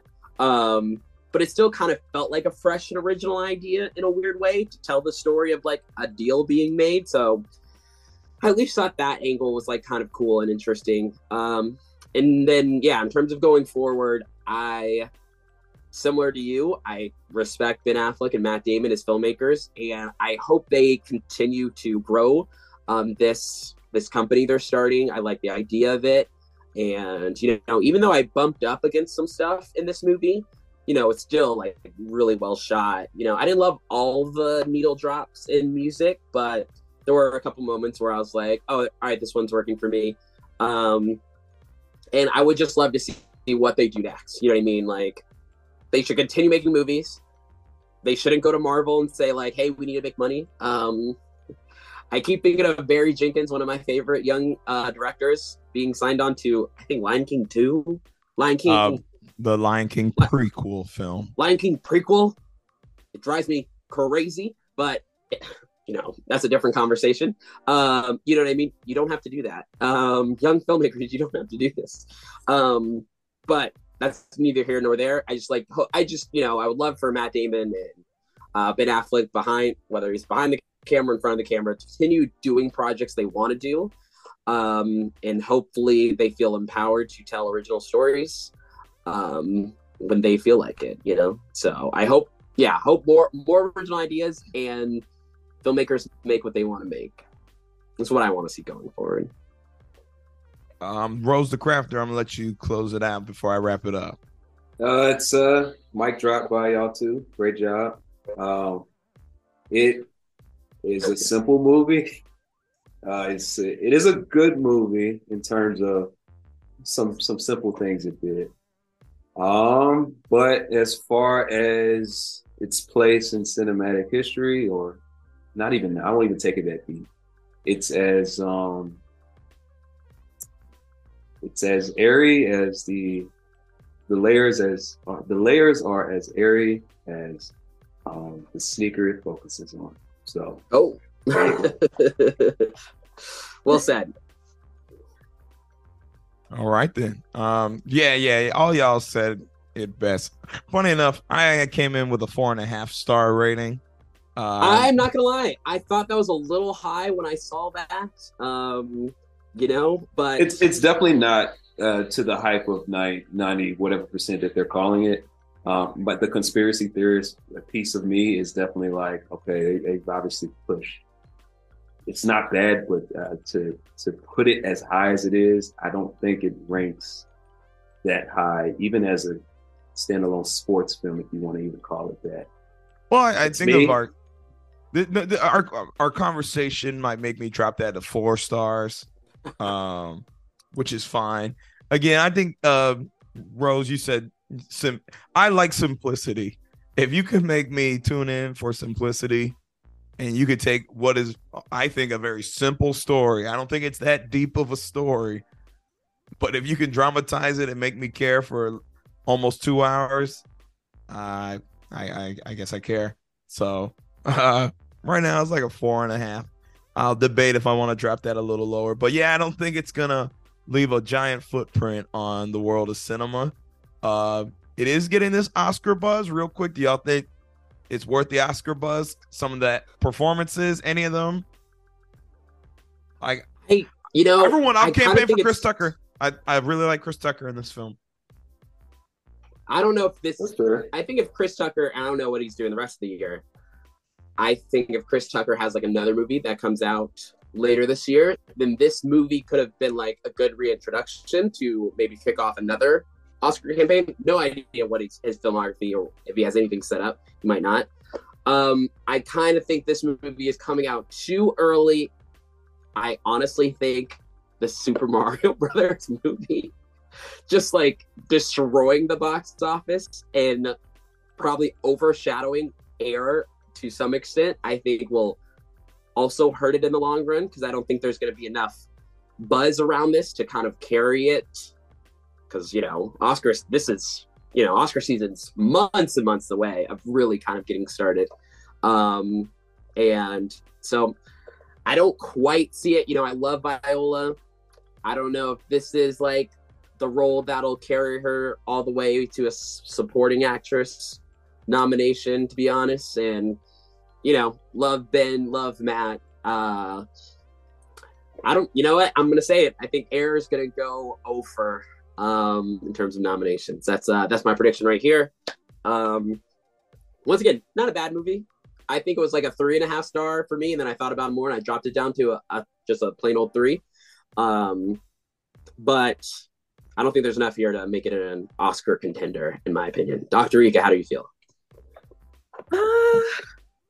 I'm not, as considering Everything Everywhere came out pretty early last year and still held on pretty strong. I'm not too concerned about kind of release dates. I do think it's coming up against a lot of heavy hitters this coming summer and fall that, you know, I could see it as like if the year ends up being kind of and lukewarm, it could be like a number 10 as far as like best pictures are considered, because I think they got a lot of people in here that the Academy loves, you know.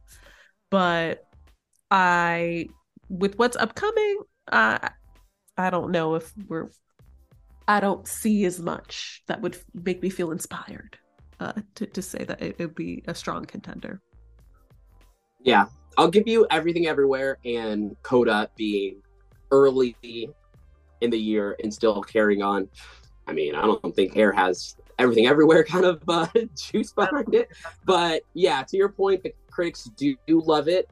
It seems like, I think Rose mentioned, it's really high in terms of the Rotten Tomatoes score for the critics. It'll be interesting to see if they continue to hold on to that love into the summer, into the fall. And I think, to your point, if they do hold on to that love, you know, Matt Damon and Ben Affleck know how to make the rounds. They know how to campaign. They know how to be charming on Jimmy Kimmel and all these late night shows. So in that regard, I maybe could see it, but it doesn't matter. I've already made my prediction. I said they're going over, and I will stick by that forever. So they're doing a big push in this. They're doing a big push in the sports marketing world for sure. Because everything that I keep up with, I've definitely seen Ben Affleck at least show up and try to talk, which, I mean, that's what they do. So yeah, if you're a sports fan, you'll enjoy a lot of the Easter eggs, but I don't foresee it really. But you never know. I don't know at these movies nowadays in these award shows and stuff. I don't foresee it being up there as a heavy hitter, but I don't put anything past what can happen with nominations and pushes for things. So yeah, I'm gonna tell you right now, Chris Tucker is gonna get some looks. I don't Just know. you wait. Just of you all wait. the things, the Chris Tucker campaign feel like an uphill battle. I'm starting it. Just you wait. I like Chris Tucker. To be fair, I feel like Chris Tucker, well, at least for me, is one of those people I've always rooted for. For some weird reason. Like I've always rooted for him for some reason. I do like Chris as Tucker. he mature as an actor. So It's his time. It's his time. I don't know if this is the role. This is it. I don't know if this is it. This is it. I don't know this if this is the one. This is it. This is it. I'm telling you right now. And what's another supporting actress nom? Viola Davis. So she didn't get last year. She didn't get this year. We're not going to talk about last year. Last year, we know why. She didn't get last year. Oh, she was up for lead too. Some semantics, some backward semantics going on. But okay, this movie can go over. Air can go over. Listen, that's a whole nother discussion. Tune into our Oscar podcast to hear more about a little bit on that. And always tune in next year for our 2024 Oscar podcast. But that is it here, folks, from us at the table on Air, the hit film about the making of Air Jordans and the lucrative deal signed by Nike and Michael Jordan and the Jordan family. If you like what we had to say about Air, well, let us know in the comments section. Facebook, Twitter, Instagram. We're on all social media platforms. Let us know what you think, whether you liked it, whether you agree or disagree with our takes on Air. If you want to join the discourse and you want to disagree with anybody or anything they had to say tonight here about Air, we got a Discord. Join our Discord in the link below, and you can chit chat and call people out. You can call us out. We'll fight. We scrap in Discord. Well, yeah, without further ado, I'm your host, Grandmaster Hoop. Yanko, Dr. Jason Turney, who's not here. But shout out to the supernovas that showed up. Dr. Rika, Rose the Crafter, and Hooper TV. With that said, we're all going to now go out and buy some Jordans. Everybody here knows a sneakerhead that probably is selling some. So go hit up your sneakerhead friends. Make sure that money stays within the community. Let's circulate that. Shout out to all the athletes. Make sure you're getting your money. And we're going to close this thing out with by saying what Jordans we're going to buy. Oh, I was going to say we can sing My Adidas by Run DMC. You can sing that. Go ahead. You got it. I'm gonna do like MJ, and I'm gonna fade away on this one. Oh, okay. That's good. All right, Dr. Rika, go. Do something. Oh no. I got nothing. Oh, okay. Hooper TV, go ahead. What was it? Was it what are the breads? The bread 11s? There's maybe I'd get those. Let's just say I get those. And I'm gonna keep rocking with My Adidas.